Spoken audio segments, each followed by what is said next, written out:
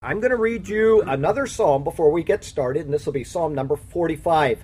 This is to the chief musician, set to the lilies, a contemplation of the sons of Korah, a song of love. My heart is overflowing with a good theme. I recite my composition concerning the king. My tongue is the pen of a ready writer. You are fairer than the sons of men. Grace is poured upon your lips. Therefore God has blessed you forever. Gird your sword upon your thigh, O mighty one, with your glory and with your majesty. And in your majesty ride prosperously because of truth, humility, and righteousness. And your right hand shall teach you awesome things. Your arrows are sharp in the heart of the king's enemies. The peoples fall under you. Your throne, O God, is forever and ever. A scepter of righteousness is the scepter of your kingdom. You love righteousness and hate wickedness. Therefore God, your God, has anointed you with the oil of gladness more than your companions. All your garments are scented with myrrh and aloes and cassia, out of the ivory places by which they have made you glad. King's daughters are among your honorable women. At your right hand stands the queen in gold from Ophir. Listen, O daughter, consider and incline your ear. Forget your own people also and your father's house. So the king will greatly desire your beauty, because he is your Lord. Worship him. And the daughter of Tyre will come with a gift. The rich among the people will seek your favor. The royal daughter is all glorious within the palace. Her clothing is woven with gold. She shall be brought to the king in robes of many colors. The virgins, her companions who follow her, shall be brought to you. With gladness and rejoicing they shall be brought. They shall enter the king's palace. Instead of your fathers shall be your sons, whom you shall make princes in all the earth. I will make your name to be remembered in all generations. Therefore the people shall praise you forever and ever. All right, we're going to read our sermon text for today. I'm going to read you Genesis 41, verses 46 through 57, and today's sermon is entitled Prosperity and Famine. This is Genesis 41, verse 46. Joseph was 30 years old when he stood before Pharaoh, king of Egypt. And Joseph went out from the presence of Pharaoh and went throughout all the land of Egypt. Now in the 7 plentiful years the ground brought forth abundantly. So he gathered up all the food of the 7 years which were in the land of Egypt, and laid up the food in the cities. He laid up in every city the food of the fields which surrounded them. Joseph gathered very much grain as the sand of the sea until he stopped counting, for it was immeasurable. And to Joseph were born 2 sons before the years of famine came, whom Asenath, the daughter of Potipherah, priest of On, bore to him. Joseph called the name of the firstborn Manasseh, for God has made me forget all my toil in my father's house, all my father's house. And the name of the second he called Ephraim, for God has caused me to be fruitful in the land of my affliction. Then the 7 years of plenty which were in the land of Egypt ended, and the 7 years of famine began to come, as Joseph had said. The famine was in all lands, but in all the land of Egypt there was bread. So when all the land of Egypt was famished, the people cried to Pharaoh for bread. Then Pharaoh said to all the Egyptians, "Go to Joseph. Whatever he says to you, do." The famine was over all the face of the earth, and Joseph opened all the storehouses and sold to the Egyptians, and the famine became severe in the land of Egypt. So all countries came to Joseph in Egypt to buy grain, because the famine was severe in all lands. In his word, God uses agricultural themes to teach us spiritual applications, and there are thousands of them. They're used consistently and they're used openly to teach us moral lessons, to teach us prophetic lessons, life lessons, and spiritual lessons, pictures of Christ. Today's passage is one of those. There is abundance and there is famine. There is grain and there is need. There is the wisdom of God and there is the lack of foresight in man. Now, God isn't lording these stories over us to show us how stupid we are. That's not the intent of this. It's to show us his wisdom will increase our knowledge and it will protect our path. He's given us the most wonderful treasure in his superior word.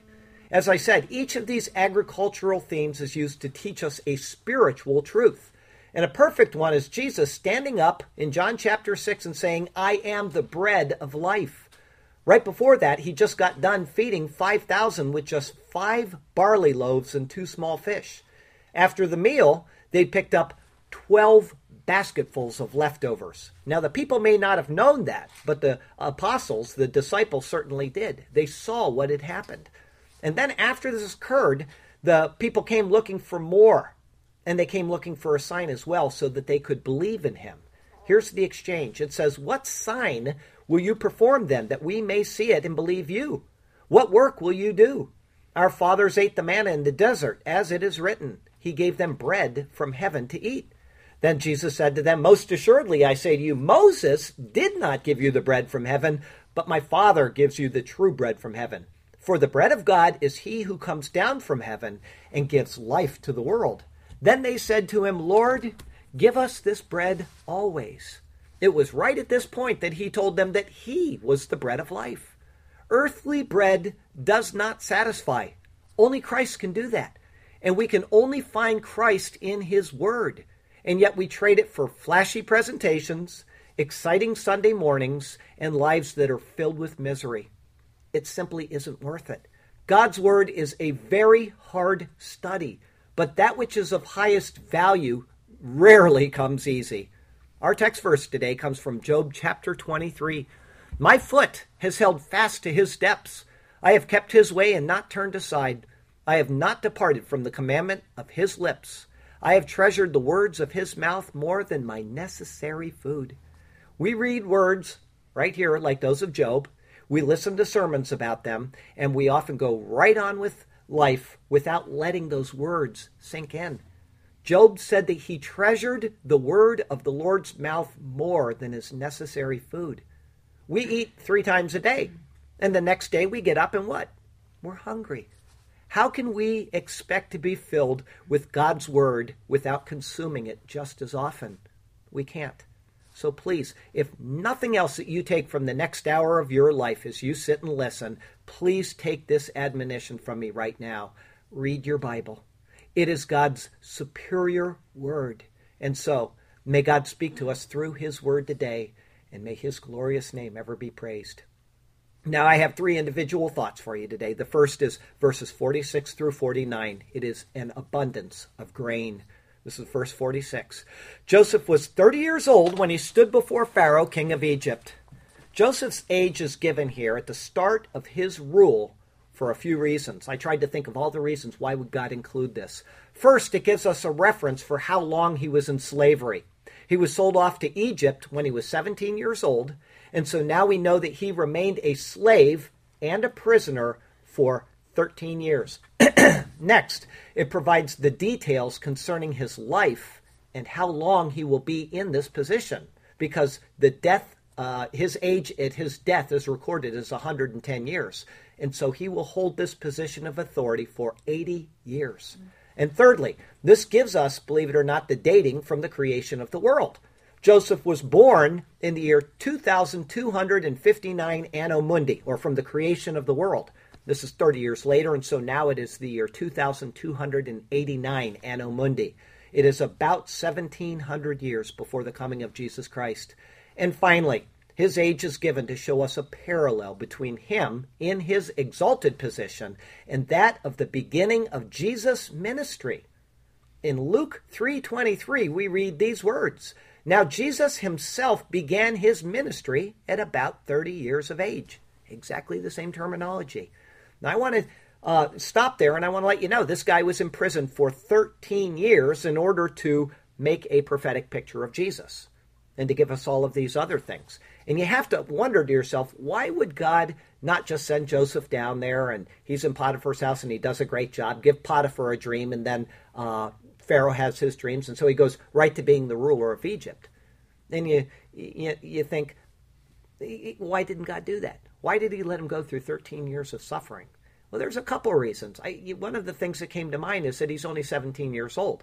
And so is he going to be looked at as reliable if he gets, 19 years old and he gives this dream and he goes to Pharaoh and Pharaoh says thank you and he sends him back to work in Potiphar's house?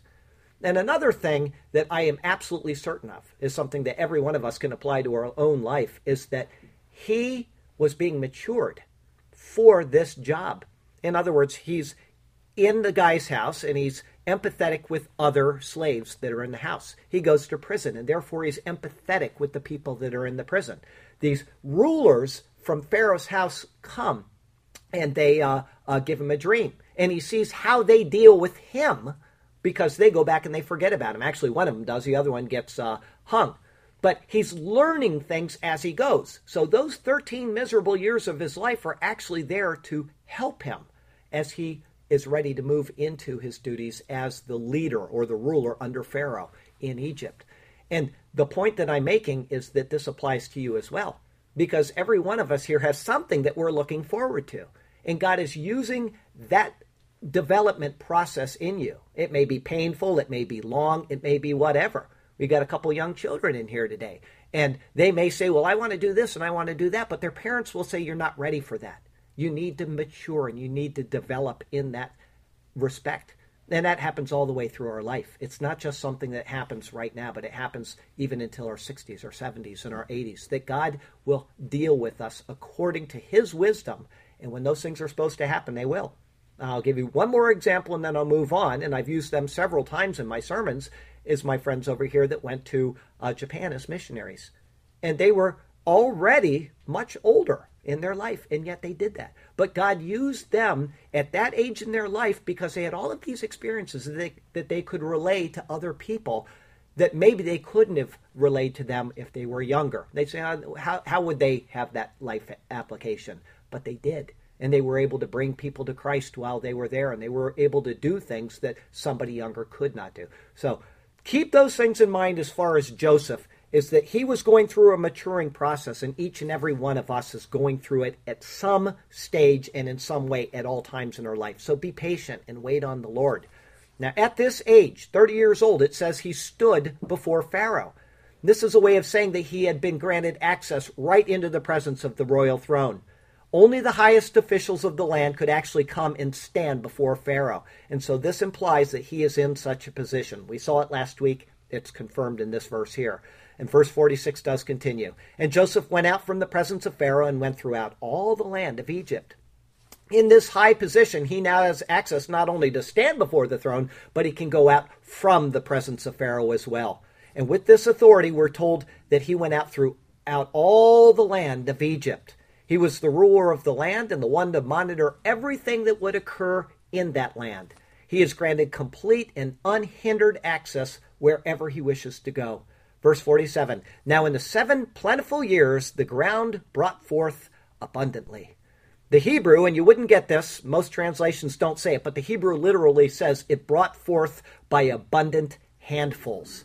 This is a way of saying that either a single stalk produced as many ears as a person could hold in one hand, or the grain from one stalk would fill the hand. Either way, the reapers would simply grasp the ear and they'd cut that and they wouldn't bother with the stalk at all. It is an immense harvest which is being spoken of and described right here. The ground brought forth abundantly to the reapers' cheers. So much grain, such a bountiful harvest. This continued on for 7 blessed years. Such were the crops, as the Bible does attest. Verse 48. So he gathered up all the food of the 7 years which were in the land of Egypt, and laid up the food in the cities. He laid up in every city the food of the fields which surrounded them. All of the food mentioned is the 1/5 that he had counseled Pharaoh to collect. That's what it's talking about.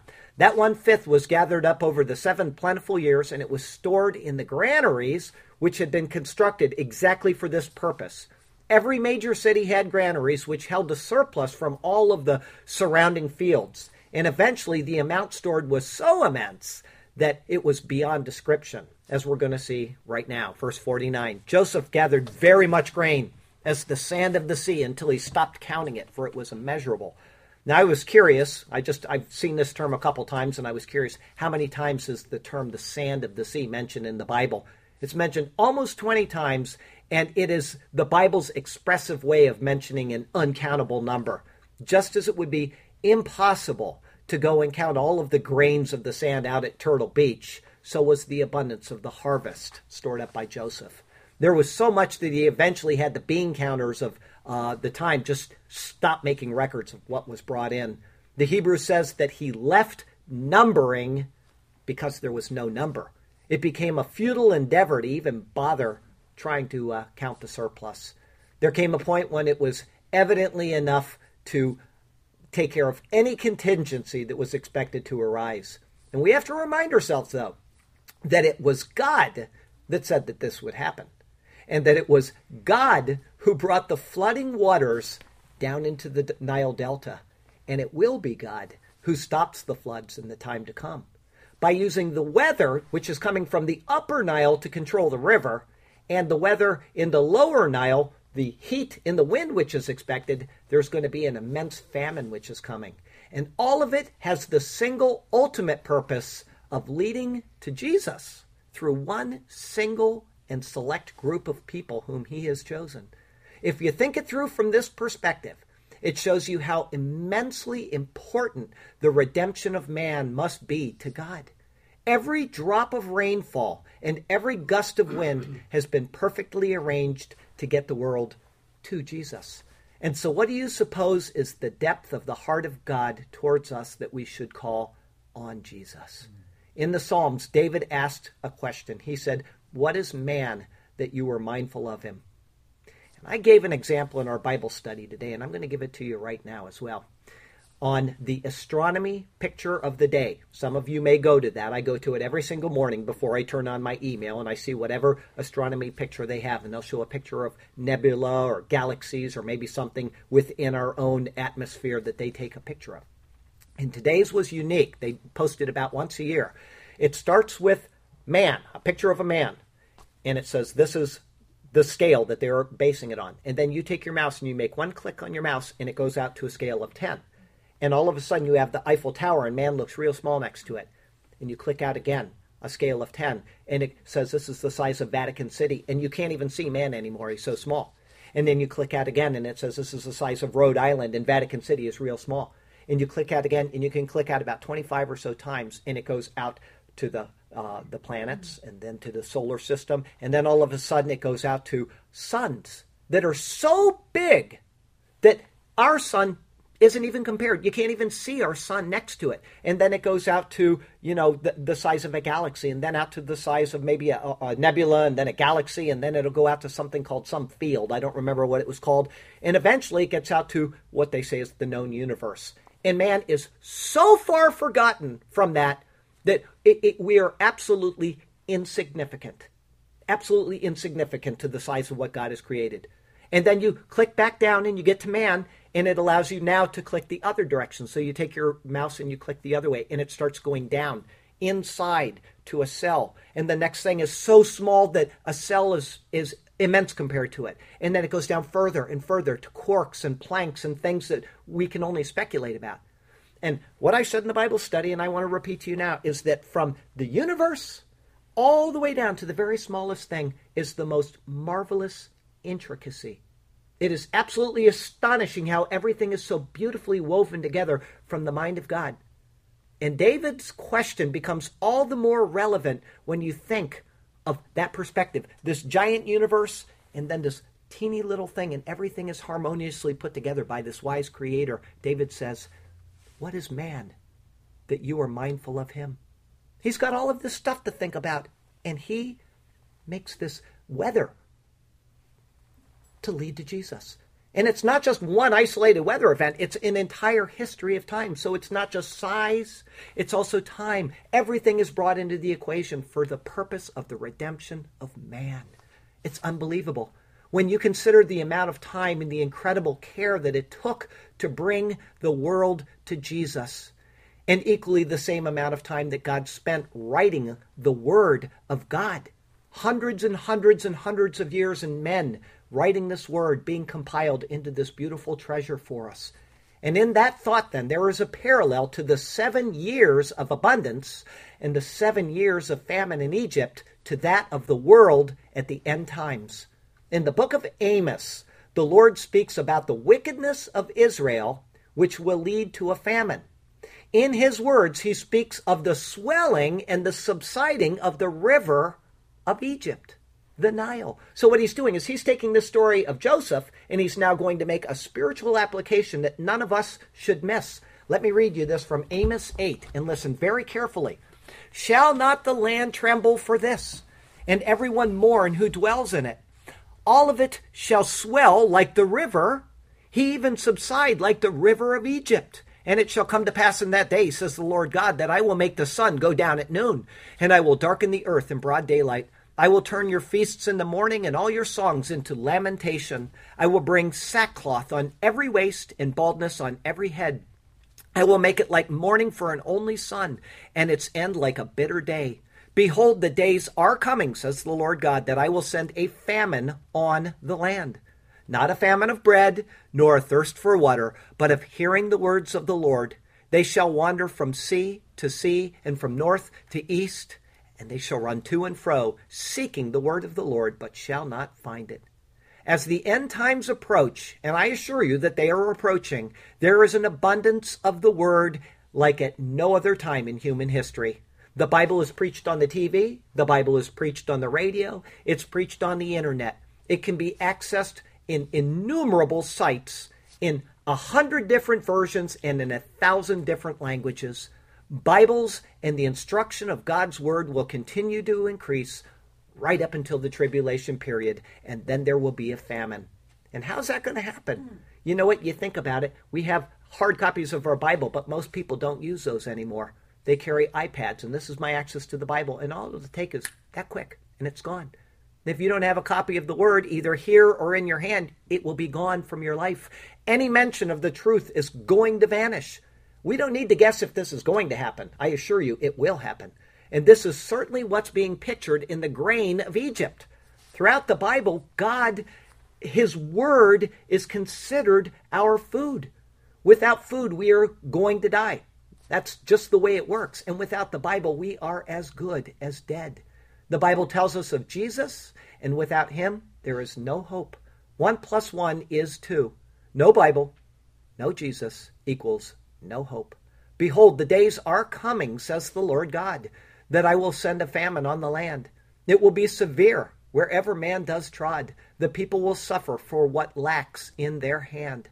It will not be a famine of bread, nor a thirst for water, but of hearing the words of the Lord. Masses of humanity will remain forever dead because of the lack of my superior word. The abundance of the last 7 years before the rapture will be all but forgotten when the tribulation and the great day of the Lord comes. Our second thought today, verses 50 through 52, the sons of Joseph. Now this is going to be a little bit complicated.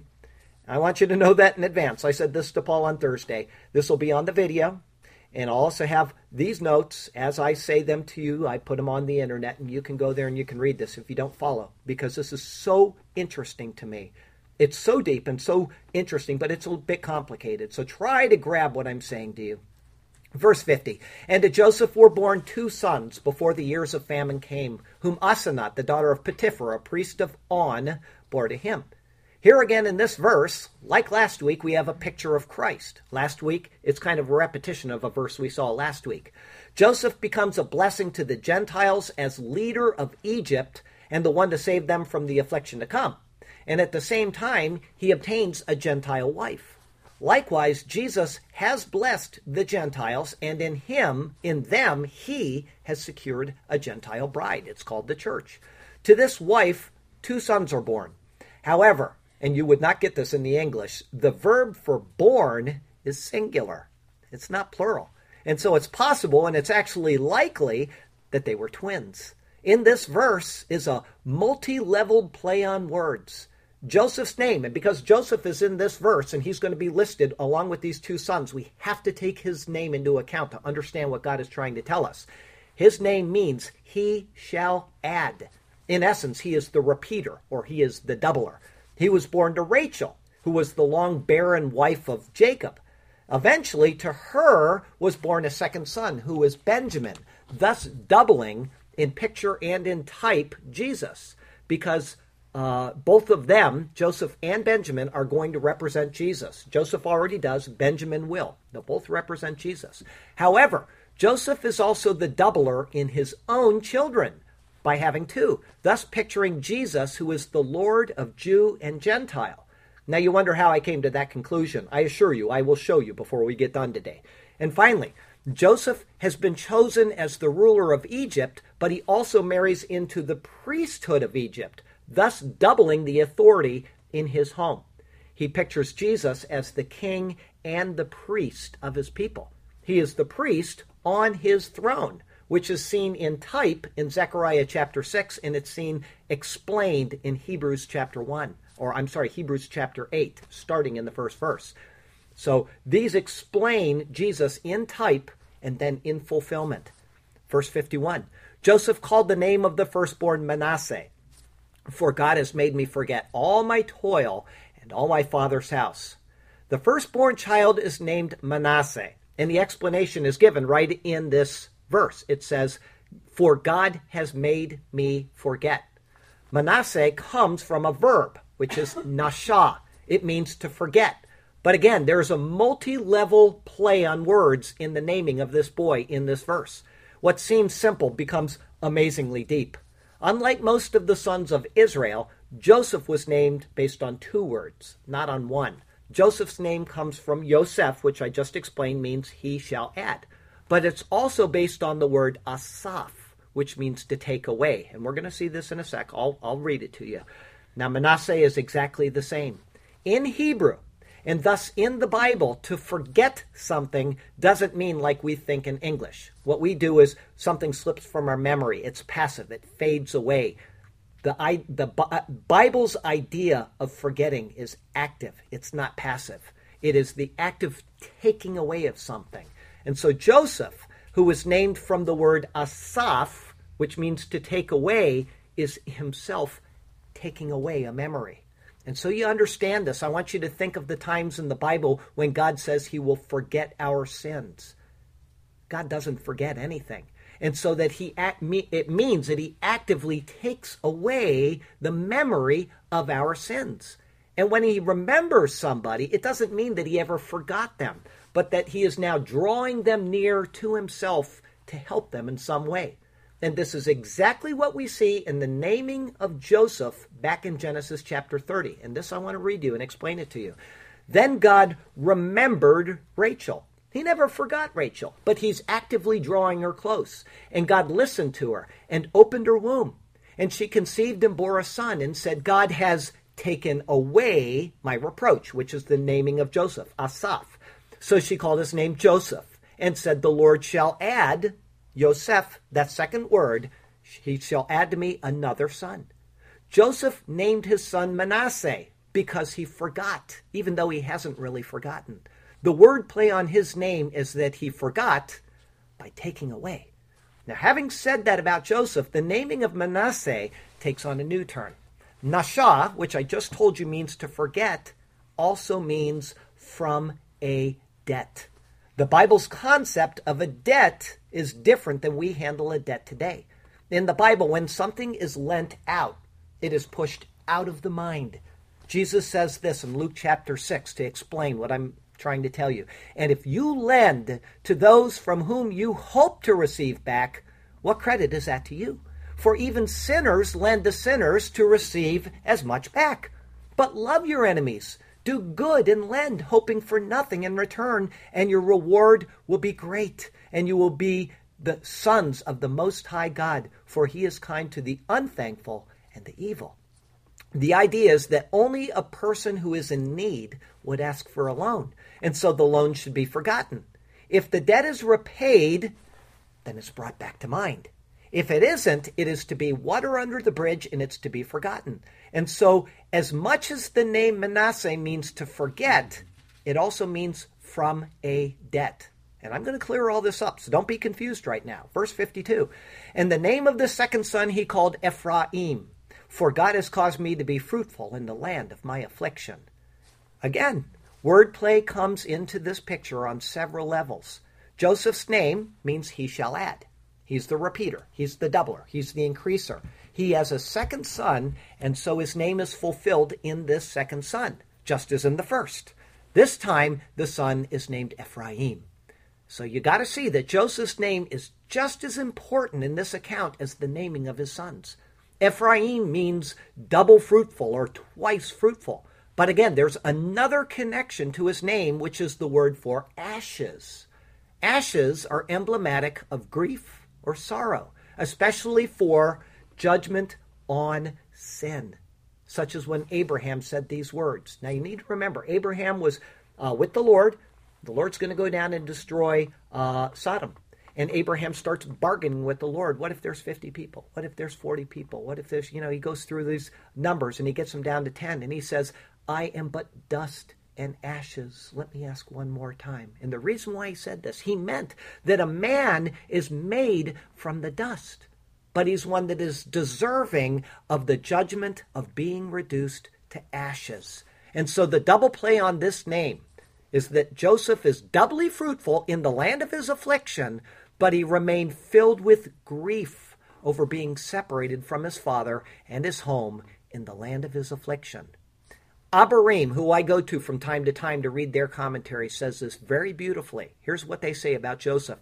Joseph is behind the golden bars. He's standing there with hands on golden bars behind a still dismal cage. He's forgotten his family, but he hasn't forgotten his family. In the case of the ruler of the greatest land on earth, he was still mournful, and he's flipping his coin from side to side. He's going from joy to grief as each moment passed. And after the family is finally united, we're going to read this in Genesis chapter 48. Then Israel, this is his father, coming to bless his two sons. Okay? He stretched out his right hand, and he laid it on Ephraim's head, who was the younger. And he took his left hand on Manasseh's head, guiding his hands knowingly, for Manasseh was the firstborn. Jacob is going to adopt these sons as his own, but he will place Ephraim above Manasseh. Again, as happens throughout the Bible, the second is placed above the first. We've seen it at least 10 times already, thus picturing the work of Christ replacing the work of, or the deeds of Adam. And by knowing this, the naming of the sons and the wordplay involved in those names will now make all the sense in the world. Manasseh means to forget, but it also means from a debt. He pictures Adam, who is the man who owes a debt which he cannot pay. And that debt is forgotten in Christ. Ephraim means twice fruitful, but it also means ashes. He pictures Jesus. He is twice fruitful in the land of his affliction. He left heaven, he comes down to the earth, the land of his affliction. He prevailed over the law, and thus he became the Savior of both Jew and Gentile. But it meant also that through his work, sin was judged in him, thus the ashes. Hence, the land of his affliction. It's astonishing how everything, even the simple naming of these boys, when combined with Joseph, shows us Jesus Christ. If nothing else, God is continually bringing us back to the cross of Christ on our behalf. If there is no other thing that we can get from these many stories in Genesis, we cannot miss this fact. It is all about Jesus. He removes our sin, he forgives our debt, and he has been doubly prosperous through his own affliction. All of those names tie into that one sentence. This ties in exactly with what Isaiah says in chapter 40, which is the great turning point of the book of Isaiah. Here's what he says. Comfort, yes, comfort my people, says your God. Speak comfort to Jerusalem and cry out to her that her warfare is ended, that her iniquity is pardoned, for she has received from the Lord's hand double for all her sins. In Christ there is double comfort. There is full pardon of iniquity and complete payment for sin, even double so. The warfare is ended. Our third thought today, this is verses 53 through 57. It's famine in the earth. Verse 53. Then the 7 years of plenty which were in the land of Egypt ended. 7 years of plenty was all they had to get ready and prepare for what was ahead. If the stores were mishandled or if Joseph was negligent in his duties, then everyone below him would suffer. The book of Proverbs says this, a good man leaves an inheritance to his children's children, but the wealth of the sinner is stored up for the righteous. If we don't prepare for the inevitable, then when it inevitably comes, we will inevitably be found wanting. The famine was foretold, and its coming was inevitable. Our death is coming, and nothing short of the rapture itself will stand in its way. And the rapture is meant for those who have prepared in advance. In other words, be prepared. When Solomon says for you to save an inheritance for your children's children, he was certainly, there's no doubt about it, he's speaking of worldly wealth. It would be unwise to not save for your children's children. But what was he doing? He was building on a spiritual precept which was already found in Scripture. In Exodus chapter 34, the Lord makes this great pronouncement to Moses. And in this pronouncement, we read this. He says, the Lord God, merciful and gracious, long-suffering and abounding in goodness and truth, keeping mercy for thousands, forgiving iniquity and transgression and sin, by no means clearing the guilty, visiting the iniquity of the fathers upon the children and the children's children to the third and fourth generation. David was aware of this precept, and he put it in the positive when he wrote this in the 103rd Psalm. Remember, David is Solomon's father. But the mercy of the Lord is from everlasting to everlasting on those who fear him, and his righteousness to children's children, to such as keep his covenant, and those who remember his commandments to do them. And so, the spiritual picture of the 7 years of famine in Egypt, that of the abundance of the word of God in the world, now comes to an end. From this point on, the word of God will not come abundantly, nor will it come freely. It will cost, and for some, I am certain, I'm speaking of the future now, it will cost them everything. Verse 54, and the 7 years of famine began to come, as Joseph had said. The famine began right on schedule, according to the dreams of Pharaoh and according to the interpretation of Joseph. Joseph has proven himself to be a prophet of God, seeing beyond what could have otherwise been expected. To guess a few bumper years of crops, and anybody can do that. We're going to have great crops for a couple years. That's imaginable. But to guess exactly 7 years of bumper crops followed by 7 miserable years could only be revealed by God. And so we see here the prophet, the priest, and the king represented here in Joseph, thus picturing Jesus Christ. Verse 54 continues, the famine was in all lands, but in the land of Egypt there was bread. In all lands means that it was an immense and a wide-ranging famine.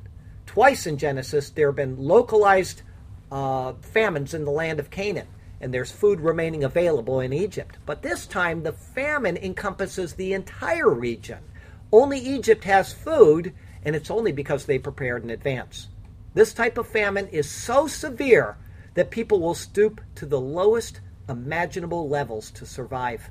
I'm going to give you an example right from history itself. AD 1071, it shows a famine in Egypt that was so severe that the records state that they ate the corpses of people and of animals.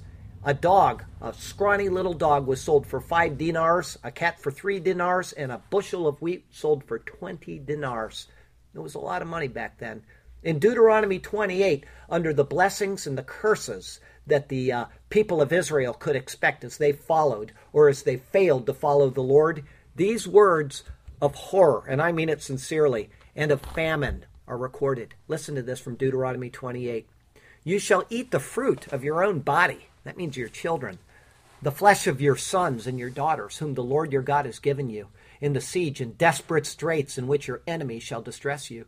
The sensitive and very refined man among you will be hostile towards his brother, toward the wife of his bosom, and toward the rest of his children whom he leaves behind, so that he will not give any of them of the flesh of his children whom he will eat, because he has nothing left in the siege and desperate straits in which your enemies shall distress you at your gates. And I got to tell you what, this is all fulfilled right in the Bible. In the book of Lamentations, if you go to the book of Kings, there's a lady that comes to the king and she says, "Oh, king, I have a complaint against my neighbor." And he says, "What's the matter?" He says, "Well, we agreed to eat our children. So we cooked my son, we ate him, and now she won't give up her son." So this is reality. This is what happens during a time of famine. And I want to tell you that the words that I just read you from Deuteronomy 28 continue on for a couple verses, and it describes something so horrifying that I'm not going to read it to you. You're going to have to go and read it yourself. Someday I will preach on it, and I'll read it. But it is shocking what people will do during a time of famine. But we have to remember this. The cruelty is not because of the Lord.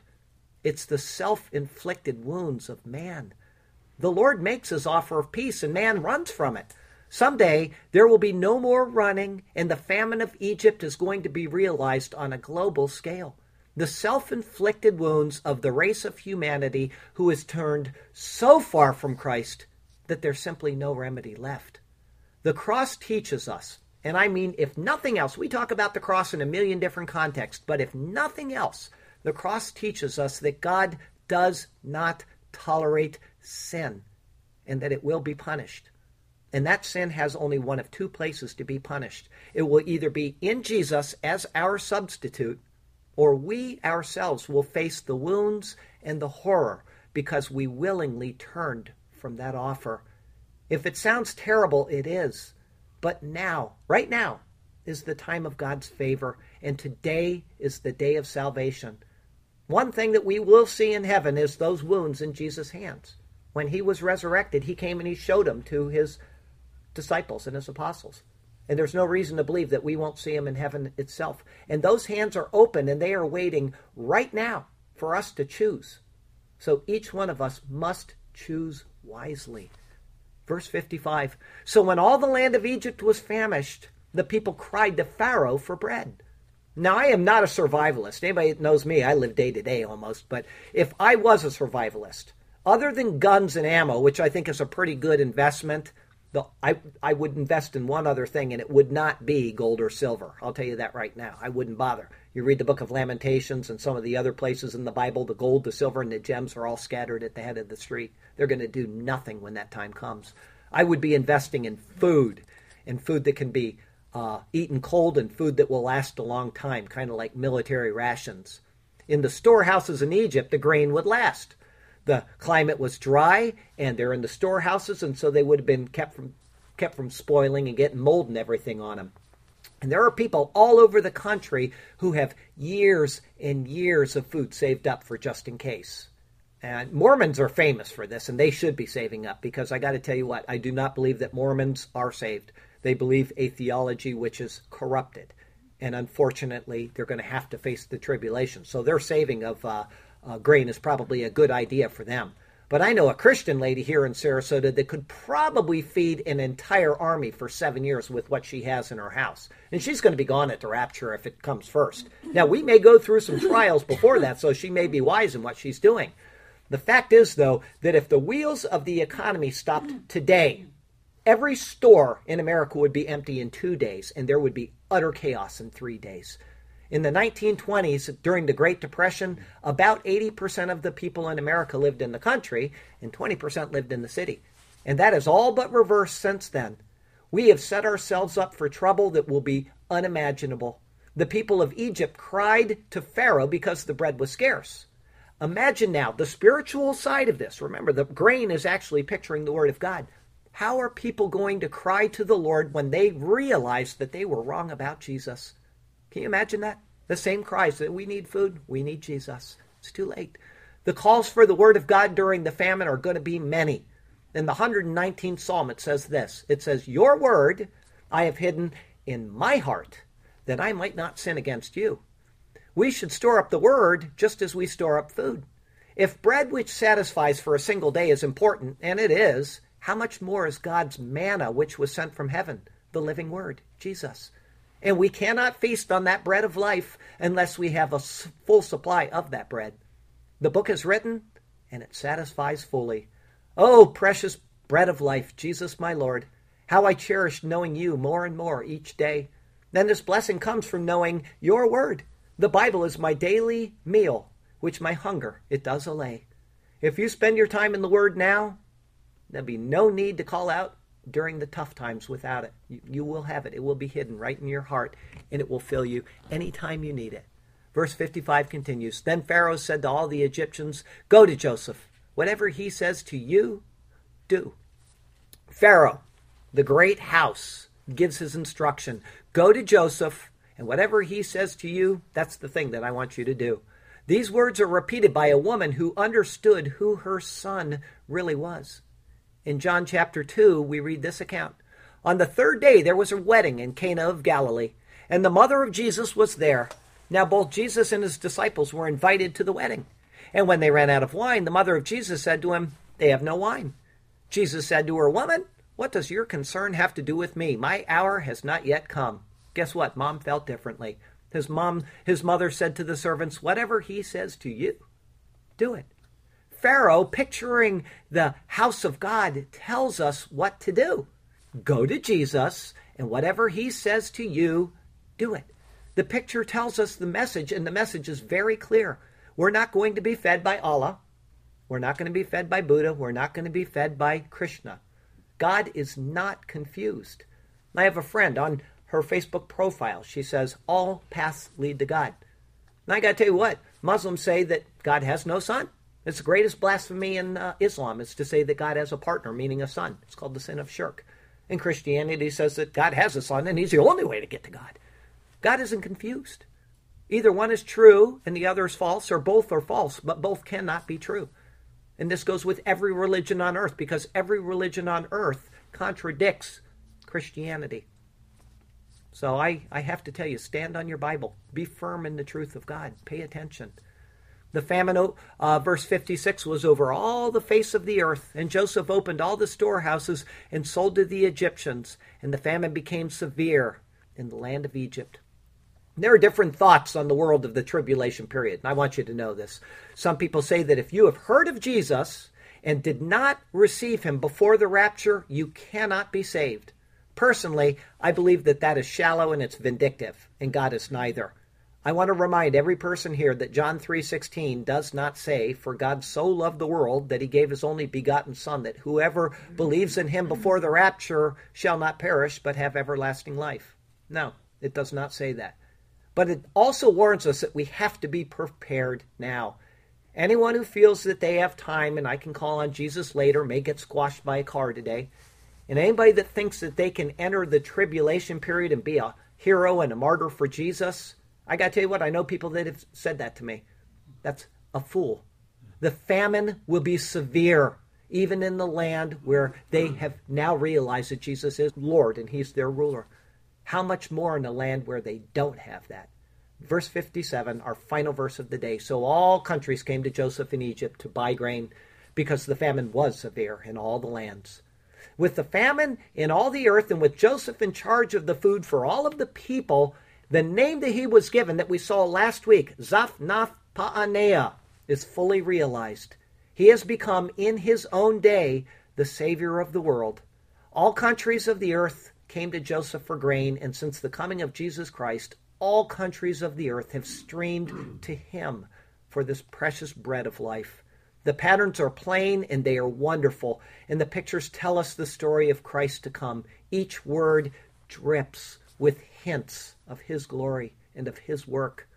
The message is always about Jesus, either looking forward to him or picturing him or both. Man's redemption is tied up in this one man who came to pay our debt, and which he will then forget, represented by Manasseh. And then he became doubly fruitful, saving both Jew and Gentile, represented by Ephraim. But Ephraim gives us a deeper taste of Christ, who bore our judgment. We are but dust, and we are deserving of being reduced to ashes, and yet he took our judgment upon himself. The cross of Jesus Christ is the hinge on which all of history rotates. It opens heaven's door, and it also shuts the door of heaven. It is open now through his blood for each person who hears and believes the message. So I would ask, if you have never done it, to come through that door while there is still time. When that door shuts, your heartbeat stops and you get put in the grave, it will be too late. The Bible says that the wages of sin is death. We die because we sin. And the Bible also says that all have sinned and all fall short of the glory of God. Because we've all sinned, we all die. 1 + 1 = 2. And then, of course, as I say week after week, that beautiful 3-letter word, but the gift of God is eternal life through Jesus Christ our Lord. He offers us what we do not deserve. We've sinned, we have earned death, and yet he says, I will give you eternal life through my Son, Jesus Christ. Very, very simple thing to do, and yet it's the most difficult thing on earth to do. All who call on the name of the Lord will be saved. You got to take all of your pride and all of your self-deeds and say they're insufficient. I cannot save myself, and I want Jesus to do it for me. That's all you need to do. It's a hard thing to do, but it's simple. So you have to decide, am I going to take the route and I'm going to call on Jesus, or I'm going to come to God with all of the things that I've done and say, here, look at what I've done, because it's insufficient. Call on Jesus, be reconciled to God the Father, and he will save you, and you will have eternal light in his presence. And think of what I told you about the universe, clicking out to something so big that we're just a little afterthought, and clicking down to something so small that's so marvelous, and everything is working according to God's plan. And yet out of all this perfection, he allows us to make the choice. And all of that he's done has been for this sole purpose of getting us back to him so that he can be glorified through all eternity. It's astonishing. What is man that you are mindful of him? I don't know. But God does, and he loves you that much. Our closing verse today comes from Deuteronomy chapter 8. So he humbled you, allowed you to hunger, and fed you with manna which you did not know, nor did your fathers know, that he might make you know that man shall not live by bread alone, but man lives by every word that proceeds from the mouth of the Lord. And remember, Jesus, he himself said, the scripture testifies to me, if man lives by every word of God, and every word of God testifies of Jesus, it's all about Jesus. Okay? Call on Jesus. Next week is Genesis 42, verses 1 through 17. It's called the giver of grain. What do you think that's about? Somebody doling out the bread. It's our 104th Genesis sermon. I'll remind you, the Lord has you exactly where he wants you. He has a good plan and a purpose for you, so call on him and let him do marvelous things for you and through you. Today's poem is entitled The Government Upon His Shoulder. Joseph was 30 years old when he stood before Pharaoh, king of Egypt. Certainly things were looking good. And we are told that Joseph went out from the presence of Pharaoh to all the land of Egypt. He went through the broad avenues and side streets, so narrow. Now in the 7 plentiful years, the ground brought forth abundantly. In Egypt there were many cheers. So he gathered up all the food of the 7 years, which were in Egypt the land, and laid up the food in the cities, in storehouses ever so grand. He laid up the food of the fields, which surrounded them in every city, and he did it, believe it or not, without a congressional committee. Joseph gathered very much grain, as the sand of the sea it was stored, until he stopped counting, so much they did obtain, for it was immeasurable, a vastly immense hoard. And to Joseph were born 2 sons, before the years of famine came. She, the daughter of Potiphar, priest of On, bore them to him, and Asenath was her name. Joseph called the name of the firstborn Manasseh, for God has made me forget all my toil in all my father's house, as if the payment of an immense debt. And the name of the second he called Ephraim, for God has caused me fruitful to be. In the land of my affliction, like a dream, he has multiplied me most abundantly. Then the 7 years of plenty, which were in the land of Egypt, ended, and the 7 years of famine began to come. As Joseph had said, the abundance was no longer extended. The famine was in all lands. It quickly spread, but in all the land of Egypt there was bread. So when all the land of Egypt was famished, the people cried to Pharaoh for bread. Then Joseph said to all the Egyptians, "Go to Joseph. Whatever he says to you, do as he said." The famine was over all the face of the earth, and Joseph opened all the storehouses and sold to the Egyptians, sustaining them through the dearth. Then the famine became severe. In the land of Egypt, things had turned austere. So in all countries they came to Joseph. In Egypt they came to buy grain, because the famine was severe in all lands, the famine which God did foreordain. We need bread to eat, lest we waste away, but there is a greater need than bread from the field. We have the need for Jesus, the bread of life, who through him our heavenly destiny is sealed. God sent his Son to feed us by giving us his life there upon the rugged cross of Calvary. And through his blood ends our enmity and strife. Peace with God, golden streets will trod, fellowship, communion, and the light of eternal glory. Hallelujah and amen. Heavenly Father, I want to thank you especially today for the naming of Ephraim and Manasseh, a couple verses that I've read 50 times, and I never realized until this sermon was put together the intricacy of what you have shown us, the glorious, marvelous working of Christ once again. Everything keeps pointing to him, and it's just the most wonderful thing to know that we're on the right track and that we're proclaiming Jesus Christ, and that maybe someday someone will click onto this video and hear something that will convert them to a right understanding of who you are and that he needs Jesus. Whatever it is, Lord, I thank you that we have the opportunity to look into these things. And I thank you for the fellowship you've given us in this church. I thank you for the people that have come and have brought the donuts that we're about to partake of, and have come for the fellowship and for the music and for everything that we enjoy each Sunday. And we want to praise you for those things. And I'd like to pray for each person here individually, that the struggles in their heart and the trials that they're facing, whether it's emotional or physical or financial needs, whatever they are, that you would be with them.